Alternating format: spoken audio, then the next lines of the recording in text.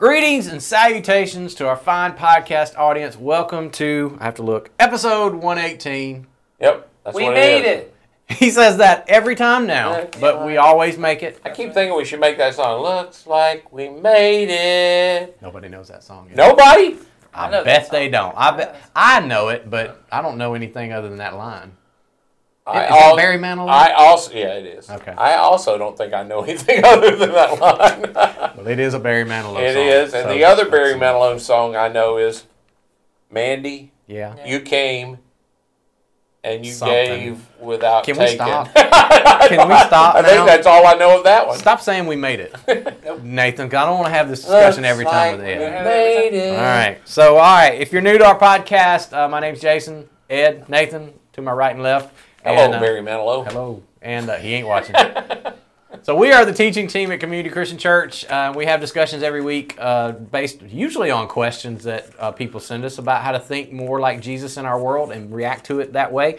And a couple weeks ago, Ed tried to introduce a question. I kept stopping. You won't let me And have I it. won't let him have it. Today's the day. I committed to someone that we would answer this Our question. faithful listener, Bob Stoner. Bob Stoner, who's such a good guy, He does has so many asked the things question. around here for us. He does. He asked the question and said, I could just imagine y'all answering this on the podcast. So what is the Bob Stoner The Bob question? Stoner question is, if you eat food and you bless it when you have it, and then you eat it again as leftovers, do you have to bless it again?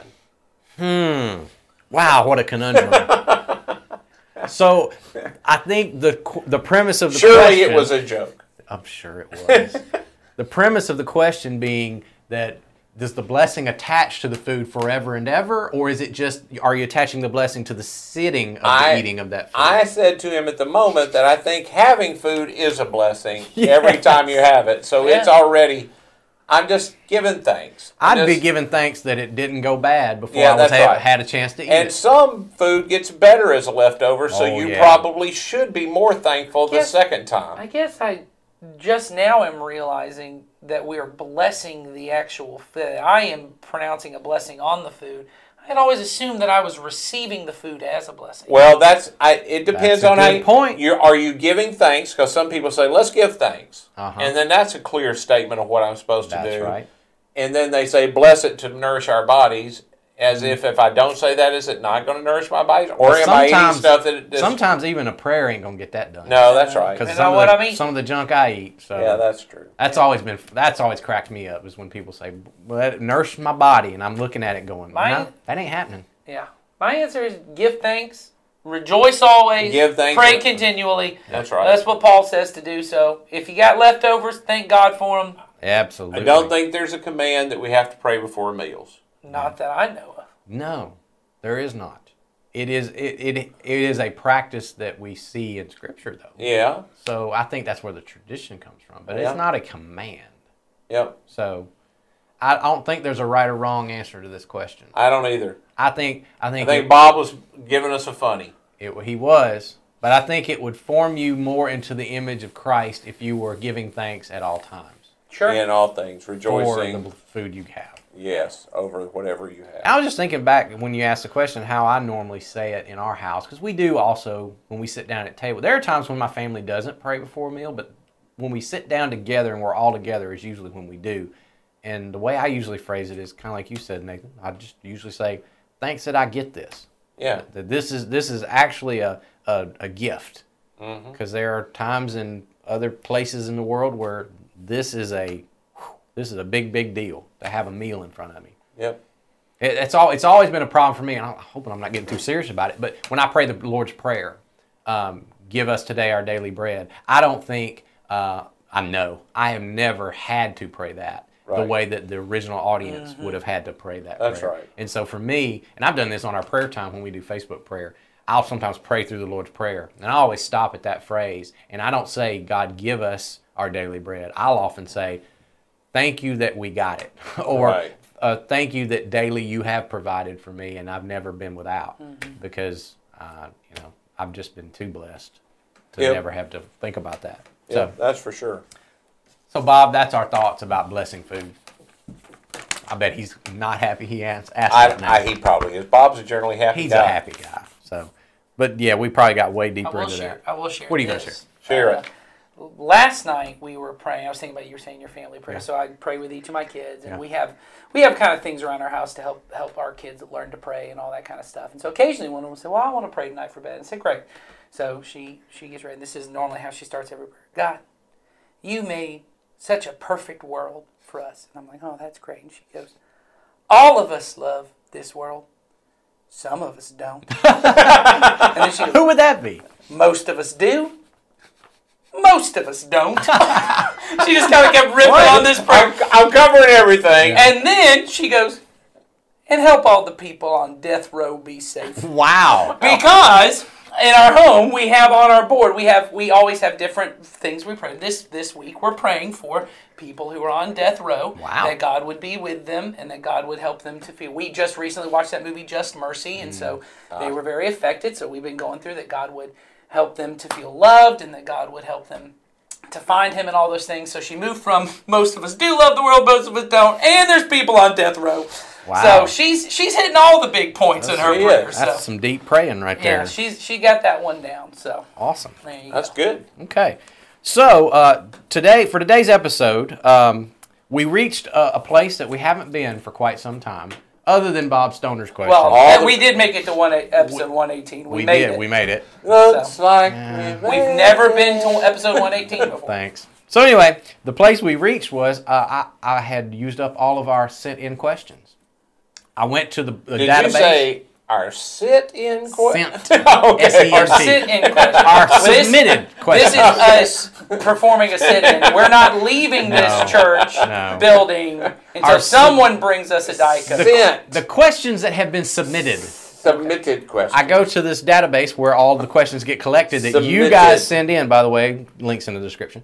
And I went and for So this if you episode don't there was like nothing. this, make sure you send You have in a not question. enjoyed this This is so your far. fault. Yeah. Whatever hell gets wrought upon this episode Yeah. is your fault. That's usually That my sweet disclaimer. little story about my granddaughter. Wouldn't have got that Wouldn't have if you'd happened have if sent you in a hadn't So said question. maybe if you enjoyed that, if not, and it was too dark once it got to death Yeah. row, then you can move on. If That's you the way don't we want- roll in If you our- don't want me making up questions, you better get after it. All right. Because But to be today, fair, you I'm told making me one up. this is not one you fully made up. You actually have completely. had conversations I about have. this. Yes, so, I've yeah, had several fair enough. people through the years, I would say. I Through have the had many years. many years. I have had people walk up to me after a service and just say, "Hey, I'm kind of thinking Hey, about something. Jason." I have a conundrum," and it usually comes back to this issue. And I thought, well, if people ask me in the past, they probably are asking, and it also got brought up in some recent current events. So All right. here is the general idea of the question that gets asked to me, and I thought it'd be an interesting discussion.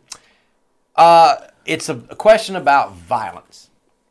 Okay. And the question usually goes, I know what Jesus says, turn the other cheek, don't return evil for evil, love your enemies. It usually starts with that premise. Everybody's like, yeah, I know what that says, but, and there's always the big but, what about my enemy when my enemy's attacking me, or when someone tries to hurt me, or if I feel like someone I love is in danger, or myself is in danger, my property's in danger, or something like that. When is it okay, and this is the question, when is it okay for a follower of Jesus to go toward violence in order to stop something or protect someone or to stop evil, basically? Is there a place where violence is necessary, while it's justified that we fight to defend ourselves? Shouldn't we stop evil, protect other people? And so I thought that might be a discussion we might agree on, we might not agree on. Talking back to the last episode when somebody asked if we ever disagree on anything.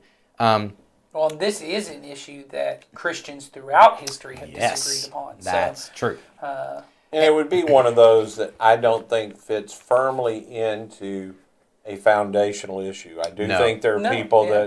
that can fit anywhere on this spectrum. Exactly. And And for me, I think the reason it's probably been on my mind is because I've heard and seen arguments recently in our current climate where this discussion is being had by Christians. The whole idea of, at what point, how do you feel about guns and gun rights? That's on the table.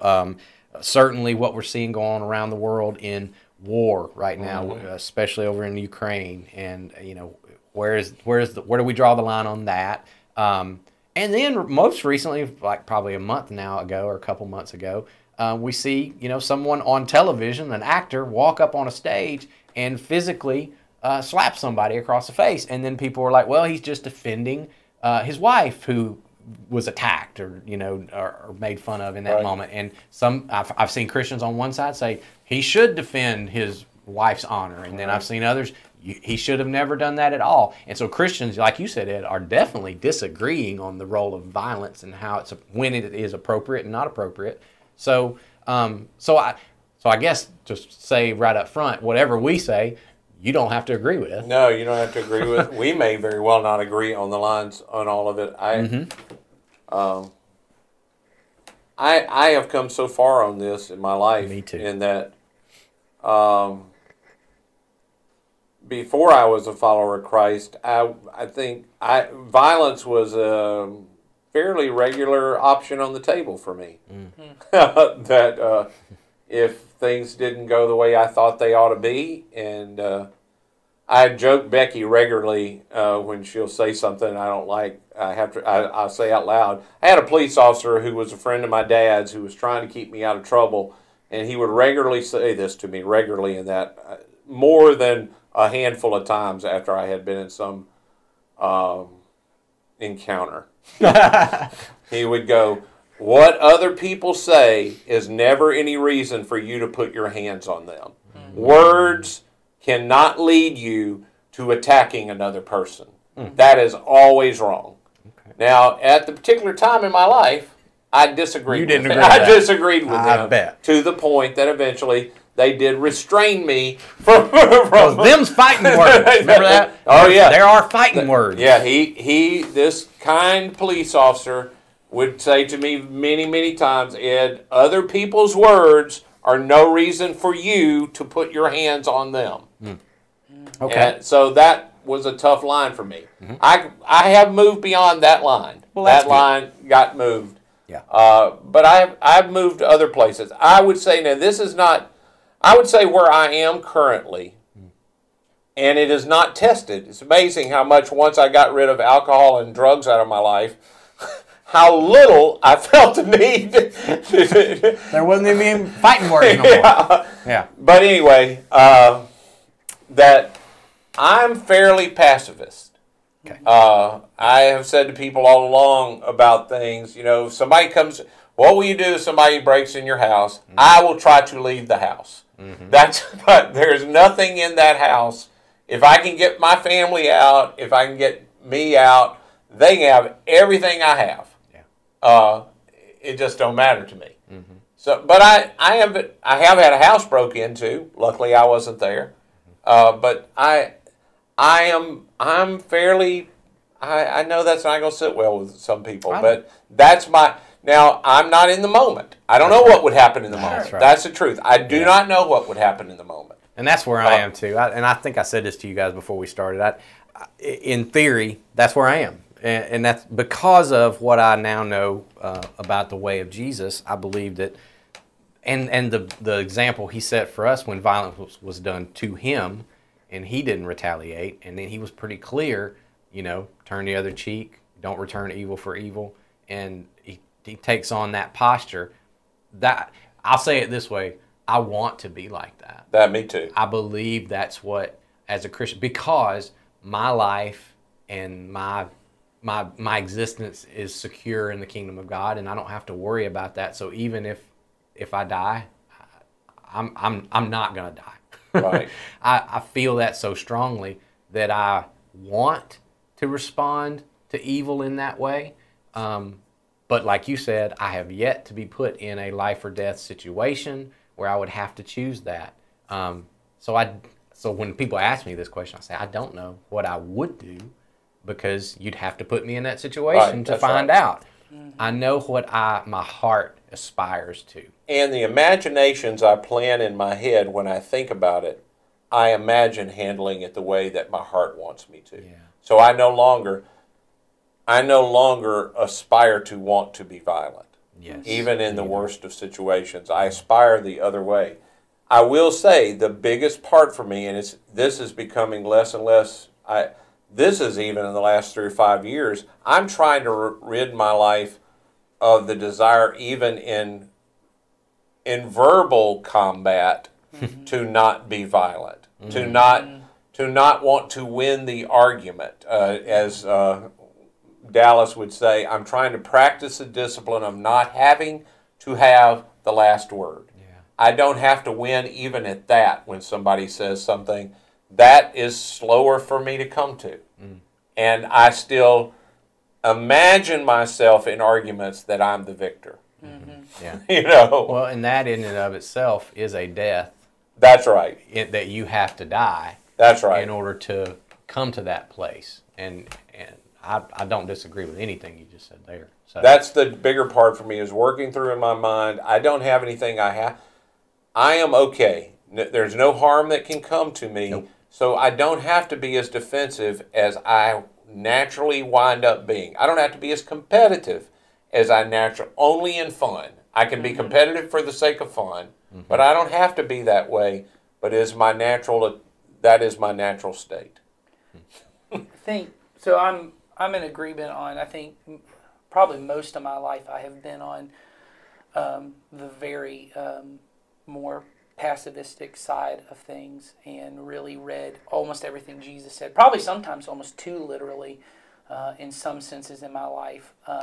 And I would say I was probably not very thoughtful about it. And there's a way to be very legalistic, and there are believers who are very legalistic on the side of the nonviolence issue of it. And I think in some ways that is not what Jesus is trying to do. I think I had to have this conversation recently with my girls. My oldest daughter, Destiny, just got baptized, and we were coming from the park, and we went through a roundabout. And if anything ever makes you want to kill somebody, it's going through a roundabout in Georgia.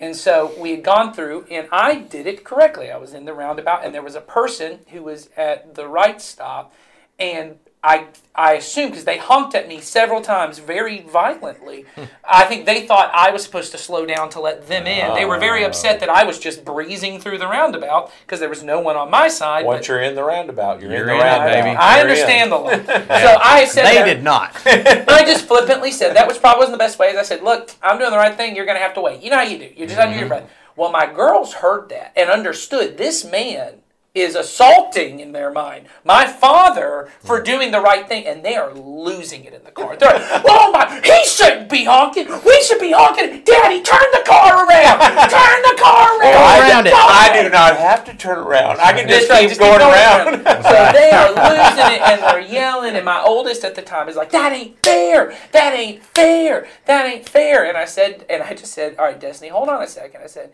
you and I have been having a conversation about you getting baptized, and I said, I just want you to think this through. I said, this is ultimately your decision, all this. I said, but Jesus says, before you choose to follow him, you got to count the cost.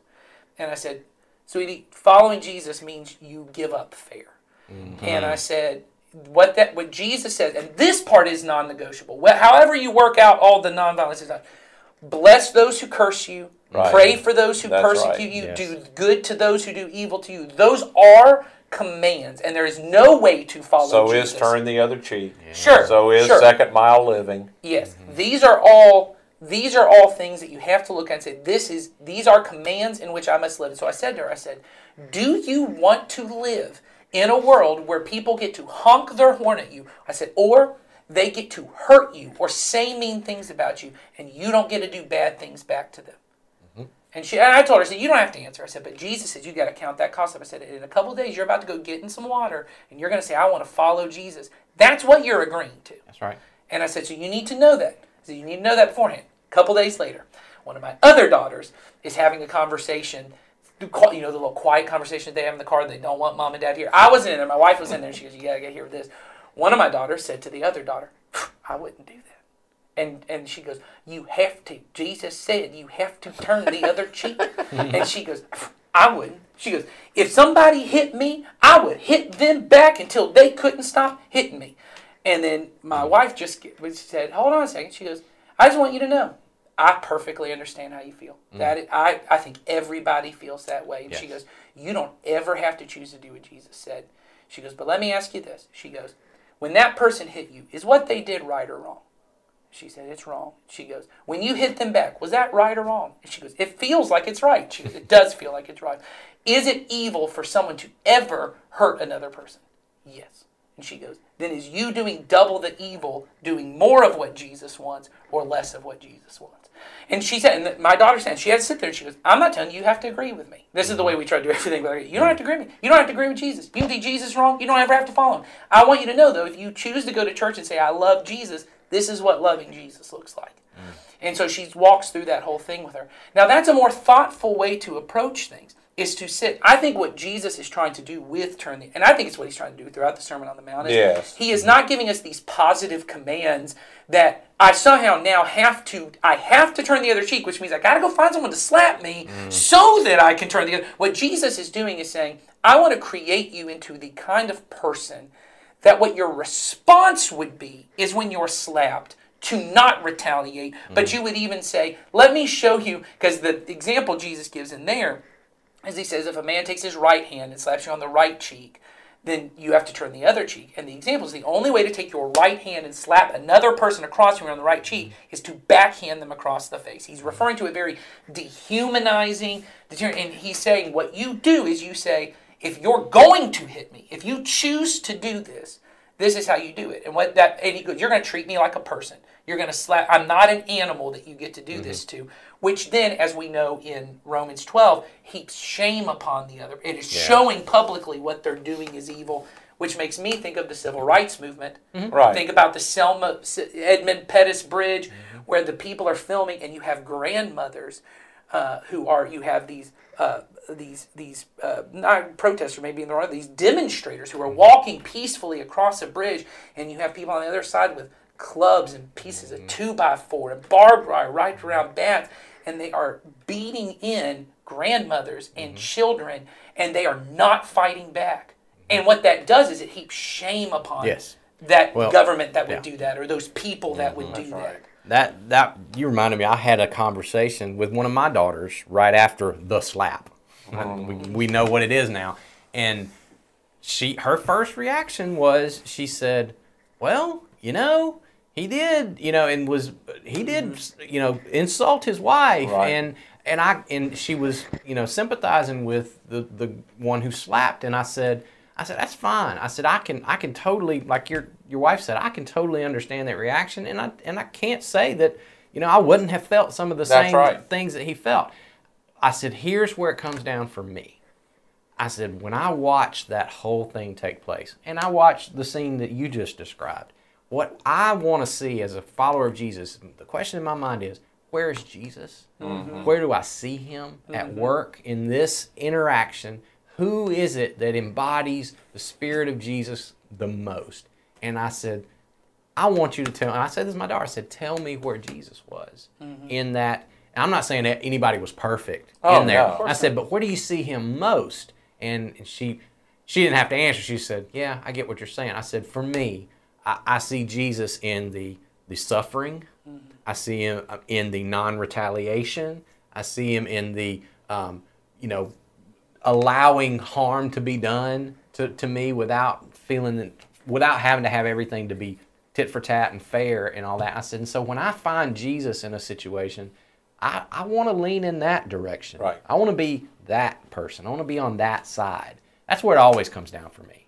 Well, and I think the bigger thing, then that people take from this is these are and situations most of us will never be in, which is my back is against the wall. Someone is ready to kill me. There's no escape. I can't get out of my home. They're there. They're going to. Most of us do not end up in situations like that. But there are other situations I know people bring up. So what about Hitler?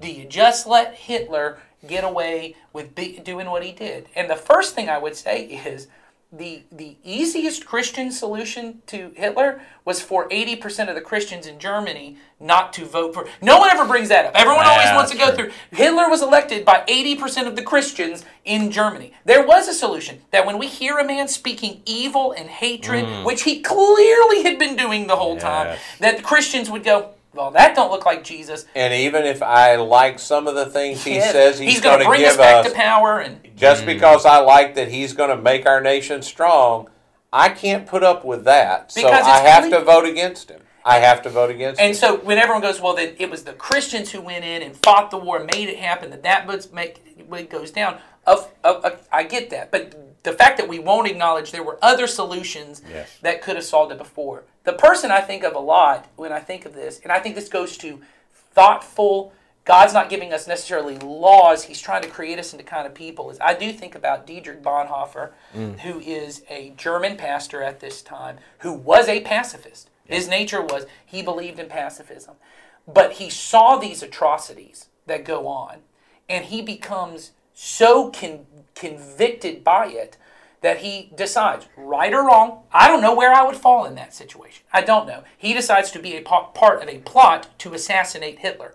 Now, he actually is killed by the German army, but funny enough, or I guess funny is a bad word, but strange enough, not for the plot to kill Hitler, it was for his unwillingness to serve in the German military. Right. When they came to him and he said, I cannot fight your war, and that ends up getting him sent to a concentration camp. That's what he gets killed for. And I think this is an example, at least. Whether you come down on he should have been, or of course he should have gone and done or that. you take it to the people, and there are a lot of and this happens in every situation where there is violence happening, and I'm going to try to protect innocent people. Right.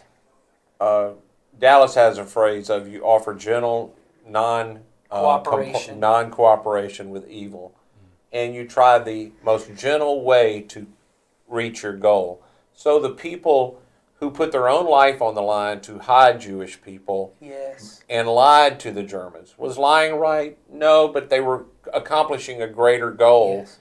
And a greater evil would have been, I'm going to protect you by killing this person. Right. I'm putting my life at I'm putting risk. my life in between. That looks very much like the cross. Mm-hmm. I put my life. Now again, I get that soldiers also put their life on the line for that. True. So that's also the same. That's why there is a disagreement on this. So that's right.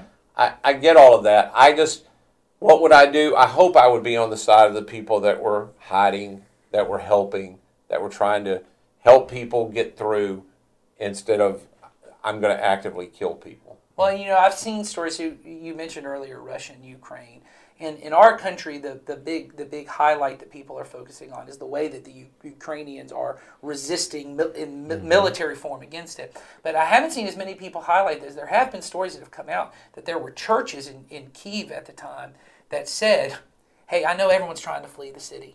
We're going to stay because there are doctors that are leaving. Yes.